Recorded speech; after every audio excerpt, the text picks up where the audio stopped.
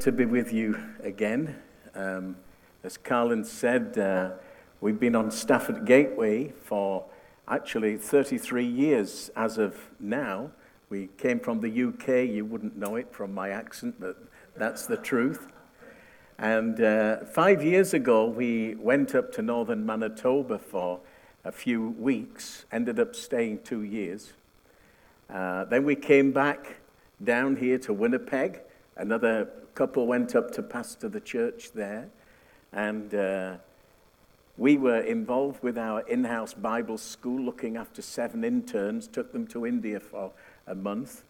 And then we went to BC to a sister church in Langley just for 10 weeks. They did a bit of a rough patch and they just needed some help. We ended up staying there for 3 years and really witnessed the goodness of God in bringing restoration and hope and health and healing to a church that was broken. God is good. And that's really what I want to talk to you about this morning. So let's turn in our Bibles, shall we, to John chapter 4. Very famous passage of Scripture. While we are turning there, I just want to set the scene.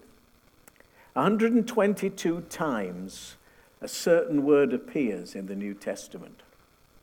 It's a word that is totally revolutionary. It holds out hope to everyone who knows they are failures and misfits. It banishes fear and brings about freedom. It assures forgiveness and it gives assurance. It's changed the course of history and it's transformed the lives of millions. Poets have described it as outrageous and amazing. I am, of course, talking about grace. Now, to many people, grace is an ice skater gliding over the ice, interpreting a lovely piece of music. Or else it's a way an athlete performs a sequence of moves with liquid ease. Maybe it's a prayer that the grateful speak before sitting down to eat a meal. But for the Apostle Paul, grace was none of these things. Grace to him was the unbelievable truth that God loves sinners unconditionally. In fact, he was so impressed with grace, it's mentioned 93 times in the 13 letters that he wrote that are recorded in the New Testament. Now, although grace is the backbone of the New Testament, surprisingly, we don't get a pithy definition of what grace is from the pages of Scripture. But actually, we go one better. Because the New Testament, and particularly the Gospels and Acts, they give us a whole gallery of portraits of grace. How Jesus and his message through the disciples touched countless lives. Scholars tell us that the word grace is linked to a Hebrew word meaning to stoop or to bend, like a king bending down to attend to the needs of his subjects. With that in mind, the Bible teacher Donald Barnhouse used to say, love that reaches up is worship, love that reaches out is compassion, but love that reaches down is grace. And the New Testament is full of example after example of lives that were touched by Jesus, who, John tells us, was full of grace. And they received from him grace upon grace. So let's look then at one of these portraits of grace, one of these instances where God in Christ stooped and touched a life and brought transformation. The title of my message is God's Amazing Grace at the Well. Let's begin at verse 3. And if you don't have your Bible, it's up on the screen for us to follow along with. He left Judea and departed again for Galilee. And he had to pass through Samaria. Just make a little note of that. So he came to a town of Samaria called Sychar, near the field that Jacob had given to his son Joseph. Jacob's well was there, so Jesus, wearied as he was from his journey, was sitting beside the well. It was about the 6th hour. A woman from Samaria came to draw water. Jesus said to her, "Give me a drink." His disciples had gone into the city to buy food. And the Samaritan woman said to him, "How is it that you, a Jew, ask for a drink from me, a woman of Samaria?" The Jews have no dealing with Samaritans. And Jesus answered her, "If you knew the gift of God and who it is who is saying to you, 'Give me a drink,' you would have asked him, and he would have given you living water." Jesus said to her, "Everyone who drinks of this water," what you are drawing from the well, "will be thirsty again. But whoever drinks of the water I give him will never be thirsty again. The water that I give him will become in him a spring of water welling up to eternal life." The woman said to him, "Sir, give me this water so that I will not have to be thirsty or come here to draw water again." Jesus said to her, "Go, call your husband and come here." The woman answered him, "I have no husband." Jesus said to her, "You're right in saying I have no husband, for you have had 5 husbands, and the one you have now is not your husband. What you have said is the truth." And the woman said to him, "Sir, I perceive that you are a prophet." Jesus said, "True worshippers will worship the Father in spirit and truth, for the Father is seeking such people to worship him. God is spirit, and those who worship him must worship him in spirit and in truth." The woman said to him, "I know that Messiah is coming, who is called the Christ, and when he comes, he will tell us all things." Jesus said to her, "I who speak to you am he." Just then his disciples came back. They marveled that he was talking with a woman. But no one said, "What do you seek?" or "Why are you talking with her?" So the woman left the water jar and went away into the town and said to the people, "Come and see a man who told me all that I ever did." There are 4 details in this story that highlight God's amazing grace as it encountered the woman at the well. Here's the first. Grace accepted her. Grace accepted her. Now, the woman in this story is so marginalized, it's not true. If anybody was at the bottom of the social ladder, it was this lady. First of all, she was a woman. And in Roman Judea, women were treated no more than mere chattels. They were perhaps more valuable than a dog, but way less valuable than a donkey, because a donkey could carry heavier loads. Women could be used, discarded, even beaten without any consequence. In fact, the Pharisees even had a prayer that said, "Blessed are you, Lord God, that you have not created me a woman." So if you were a woman, you knew that you were pretty low in the pecking order. Secondly, she was a Samaritan. Now, the Samaritans were cousins of the Jews. They lived in the same land, the same piece of geography, but they were ostracized for intermarrying with foreigners centuries before. A mixture of Jew and Gentile.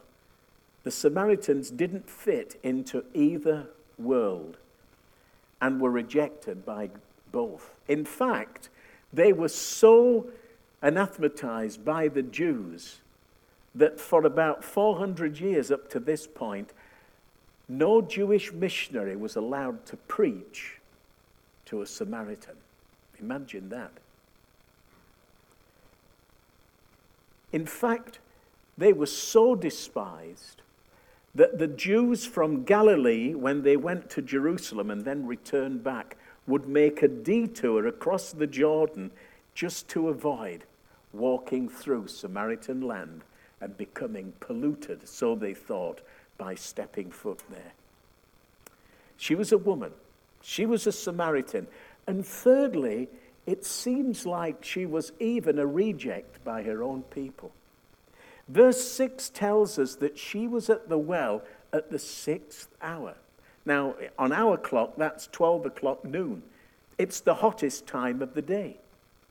And the women used to go and draw water either at dawn or dusk, before the heat of the day set in.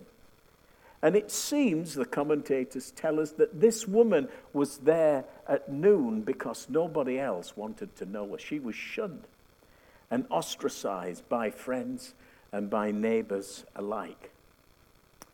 So this woman was pretty low down in the social order.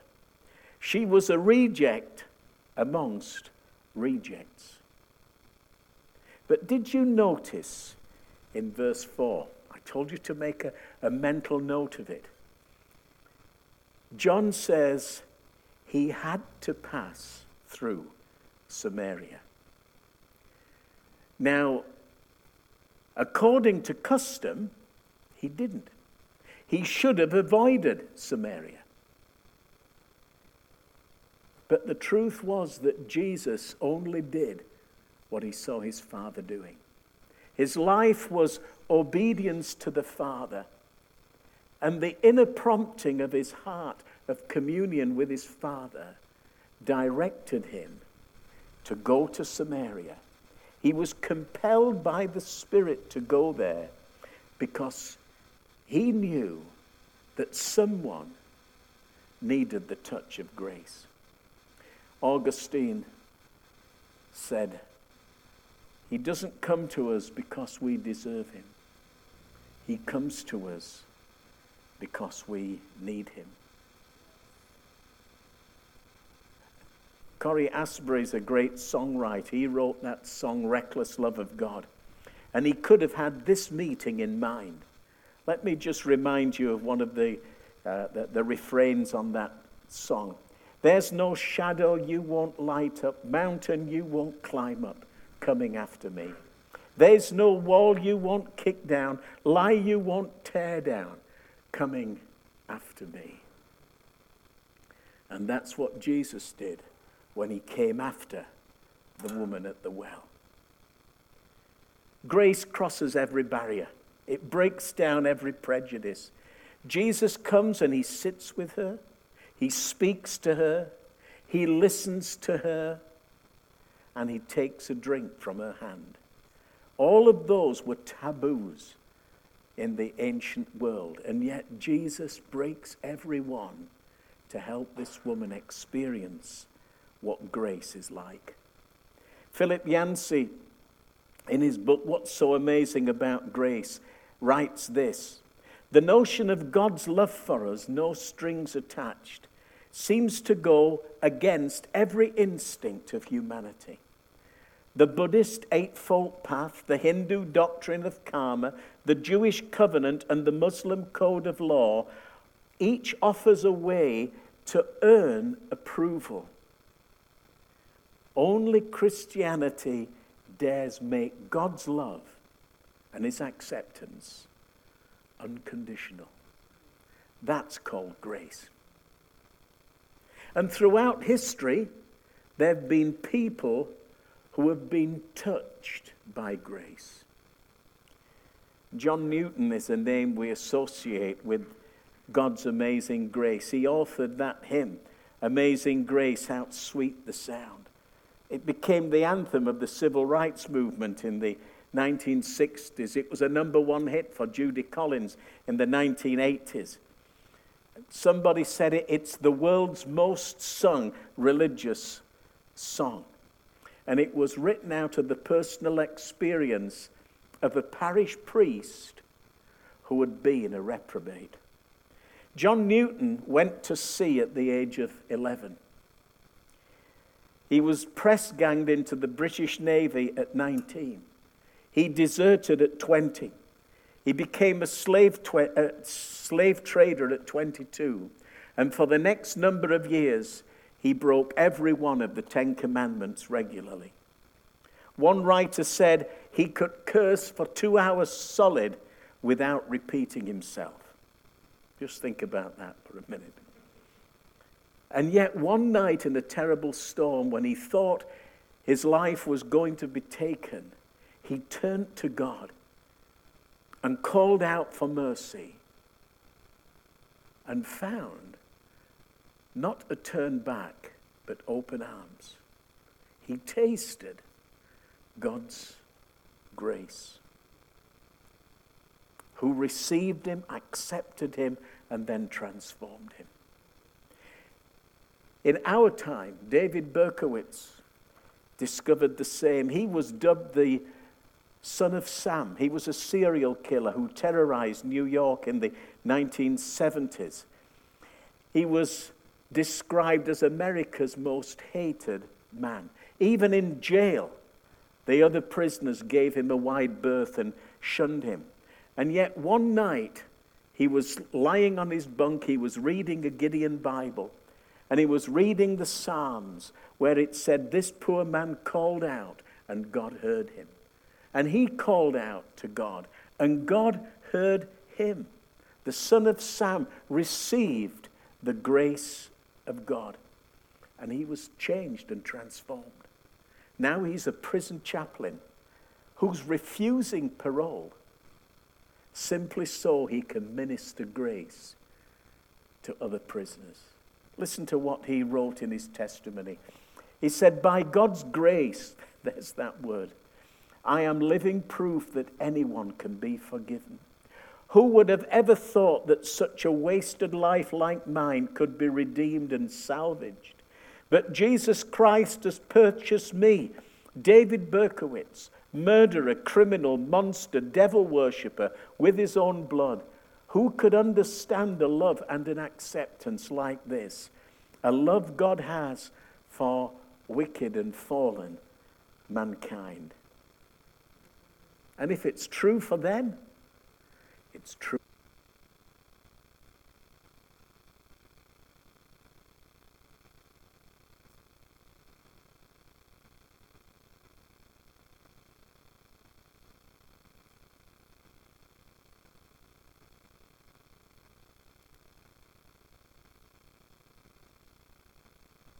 When we heard a few minutes ago, whatever our experiences this week, however many times we've fallen, however many times we've failed, the truth is that there's a place of acceptance because God is a God of grace. However big our screw up, however many bad choices we've made, whatever we are struggling with, whatever addiction seems to be stronger than us, it doesn't change the love of God towards us.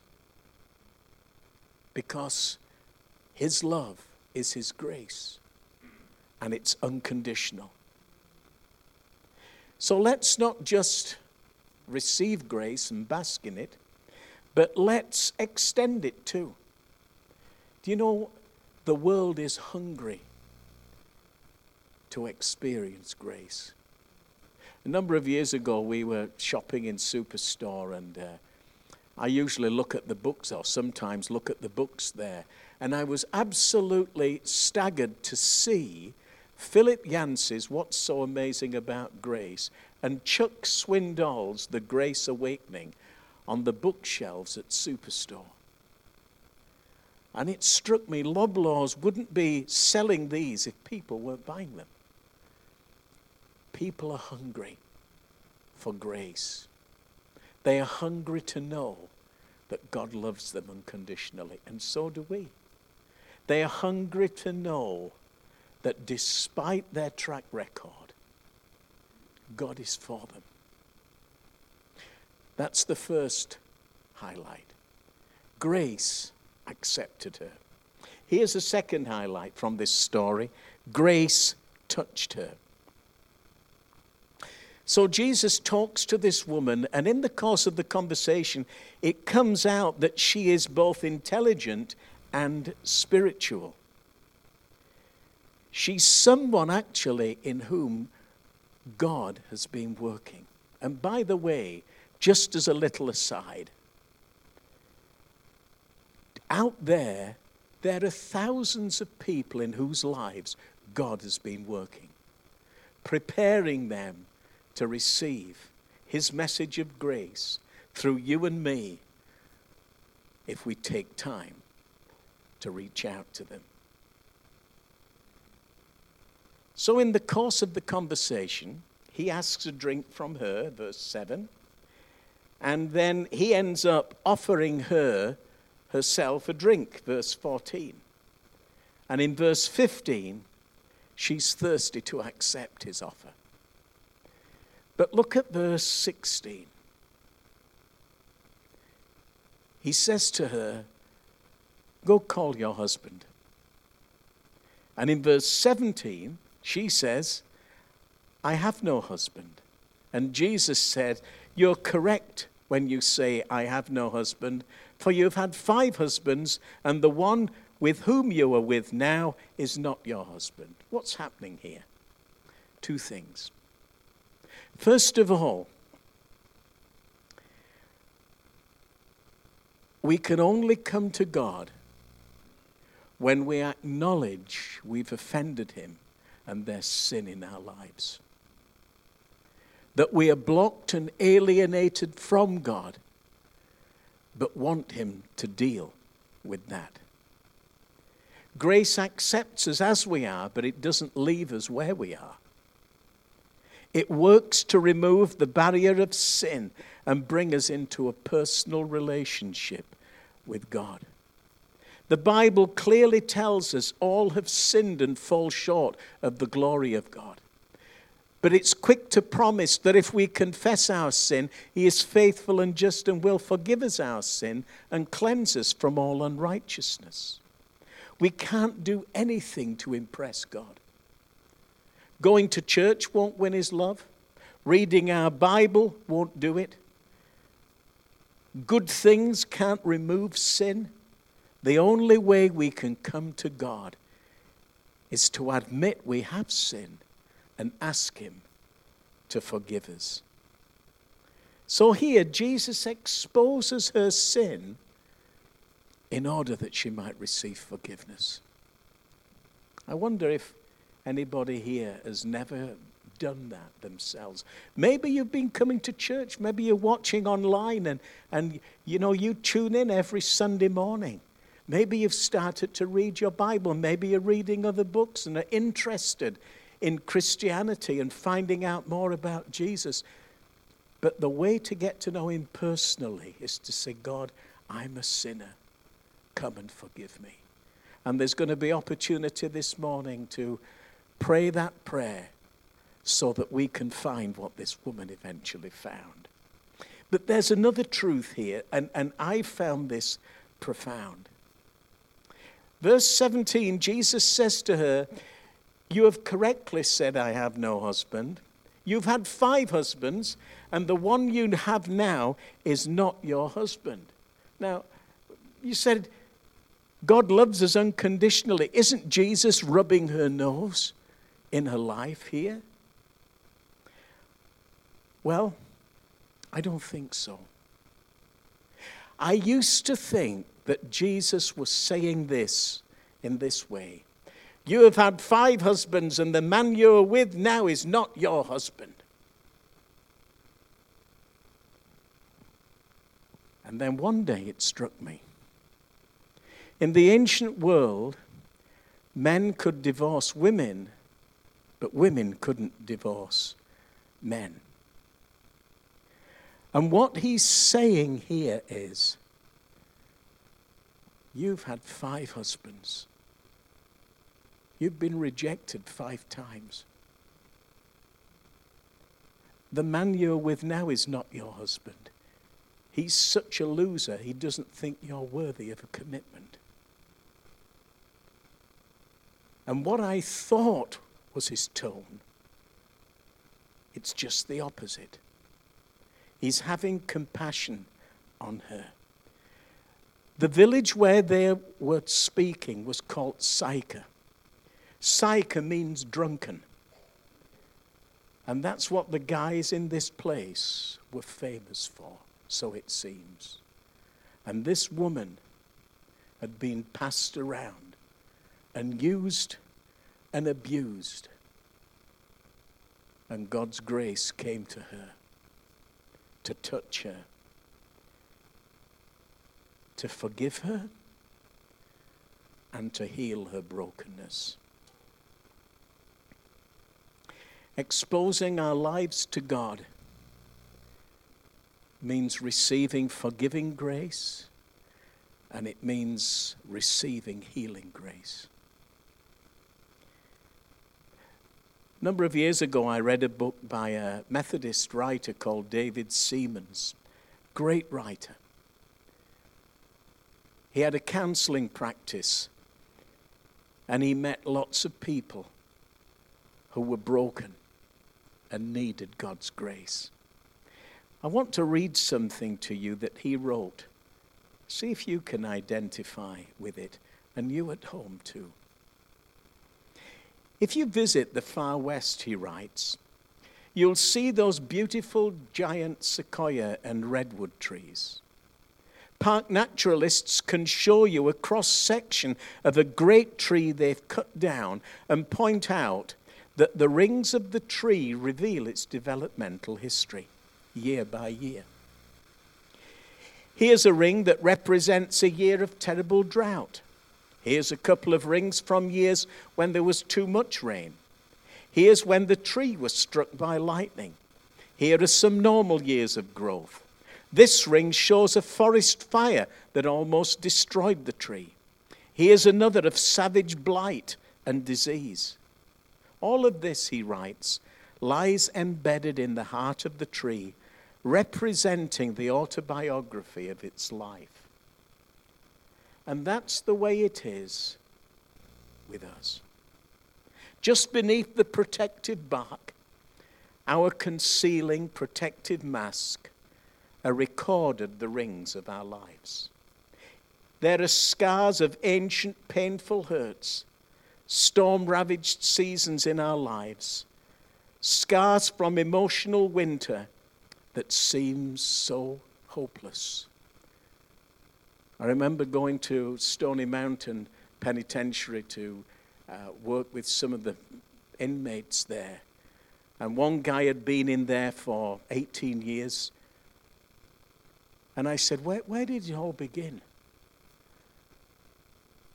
He said, one day, my mum said to me, Jim, you're so bad, not even Jesus could love you. Wham! In went an arrow. And he carried that all his life until grace found him. I wonder if I'm speaking to the right people. Hey, we're all very respectable. This is southern Manitoba. This is Bible Belt. Makes no difference whatsoever. Because we've all got rings in our life. We've all got scars, and we all carry pain. A number of years ago, a friend of mine in our church, he gave me a gift. He was a hunter. And this gift was a bear skull. He'd shot this bear, and eaten it. And but when it came, when the skull was exposed, there was something very interesting that he wanted me to see. And it seems he wasn't the first person to shoot at this bear. There was somebody else that had shot, and right inside, behind the ear, there was an arrowhead. And it had been in there some years because the bone had started to grow around it. And he said to me, this animal must have had the worst headache for years until it learned to accommodate its pain. And that's what we do, folks. You know, people shoot arrows, words of rejection, words of judgment. And they stick in there. And we somehow learn to live with that. But that's not being healed. Healing comes when grace extracts it. And grace covers it. And grace heals it. And things are restored. And that's what Jesus was doing with this woman. He was coming to her and he exposed the most painful thing in her life. And he said, if you let me touch you, you'll never be thirsty to cover that pain ever again. The third thing about their encounter is that grace accepted her, grace touched her, grace satisfied her. In their talk about water, as we've already seen, this woman gives him a drink, but then is keen to accept a drink from him. Whoever drinks of the water that I will give him shall never thirst again, says Jesus. What he was saying was, I'm not giving you water to satisfy your parched throat. I'm wanting to give you water so that it will satisfy your parched spirit. So it will bring deep satisfaction to your heart by connecting you to God in a personal way. It's very interesting. It's actually very poignant that where they were was a picture of her life. She kept coming back day after day and drawing water and drinking it and getting thirsty again, and then coming back and drawing water and drinking it, getting thirsty again. And Jesus says, that's what you've been doing with your life. You've been drawing from the well of illicit relationships. You've been drawing from the well of religion. She was an intelligent woman. She was theologically savvy. He said, but that's not going to satisfy you. Only one thing will satisfy you, the water that I will give you. You know, there are people like this woman today. You may have heard of some of them. Elvis, he tried to find satisfaction and meaning with stuff. Elvis had 3 jets, 2 Cadillacs, a Rolls Royce, a Lincoln Continental, 2 station wagons, a Jeep, a custom touring bus, and 3 motorcycles. His favorite car was his 1960 Cadillac limo. The top was covered in pearl white naugahyde, and the body was sprayed with 40 coats of specially prepared paint that included crushed diamonds. Nearly all the trim was plated with 18-karat gold. I guess that's easy to buy when, back in the 50s, you had $300 million in the bank. And yet, when somebody asked him about his life, the word he used to describe it was empty. Boris Becker, he tried to fill his life with achievement. Before he was 22, he had won 3 Wimbledon titles.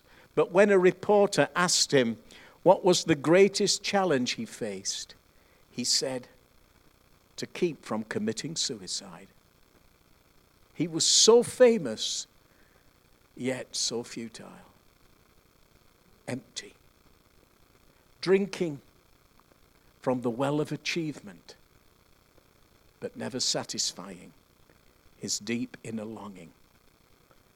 Jesus said to the woman, and to Elvis, and to Boris, and to you, and to me, the water I give, if you drink it, you will never thirst again. Notice he says, whoever drinks, the offer is open to all. The water I shall give him, it's a gift. You don't have to work to impress God. Will never thirst again. It will provide deep meaning and satisfaction to your life. So grace accepted her, grace touched her, grace satisfied her, and fourthly, grace commissioned her. Just look how the story ends. In verse 28 it says, the woman left her water pot and went into the city and said to the men, come and see a man who told me everything I did. Jesus didn't stop her. Maybe he should have. After all, she was newly saved. She was untaught, never been to Bible school, never got a degree, never done a course, never attended a conference. Surely she needed to regularize her relationship. She needed to clean up her life. She needed to sit at somebody's feet and be taught and become a church member and go through all the stuff. But Jesus didn't put those limits on her. He just let her talk. Grace commissioned her. 2 points here, and I'm nearly finished. First of all, Jesus uses the broken, the undeserving, and the unlikely. Next time you feel God can't use you, just remember this. Noah was a drunk. Abraham was aged. Isaac was a deceiver. Jacob was a liar. Leah was ugly. Joseph was abused. Moses stuttered. Gideon was afraid. Samson was a womanizer. Rahab was a harlot. Jeremiah was too young. David committed adultery. Elijah was suicidal. Isaiah preached naked. Jonah ran away. Naomi was a widow. Job went bankrupt. John the Baptist ate bugs. Peter denied Christ. The disciples fell asleep while praying. Martha worried about everything. The Samaritan woman was 5 times married and divorced and now living in common law. Zacchaeus was too small. Paul was too religious. Timothy had an ulcer, and Lazarus was dead. So no more excuses. God uses us, the unqualified, the untogether, the unlikely, the broken, once we have tasted of his grace. See, we aren't the message. We're just the messenger. In fact, it's better to have our hearts full of grace than our heads full of truth when we're sharing about the love of God. I'm not decrying truth. I've been to Bible school and all that jazz. But I'm old enough to know that it doesn't mean a hill of beans when you're talking to someone whose life is falling apart. Then your heart needs to be full of grace.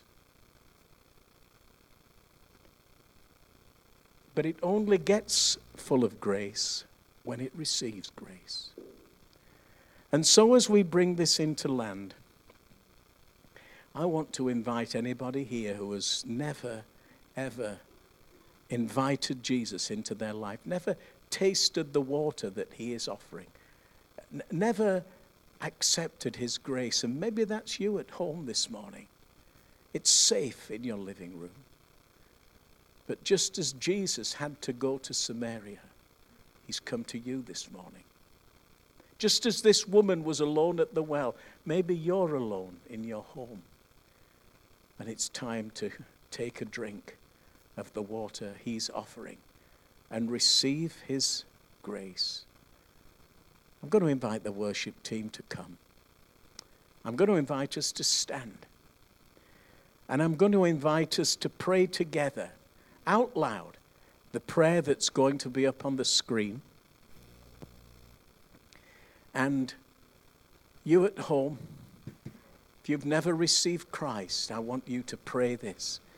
And then reach out to this church and tell them that you've received Jesus. Okay, let's pray it together just to help folks along, shall we? Jesus, thank you for dying for me on the cross so my sins can be forgiven. I ask you to forgive me. Come into my life. I want to drink from the water you give so I will never be thirsty again.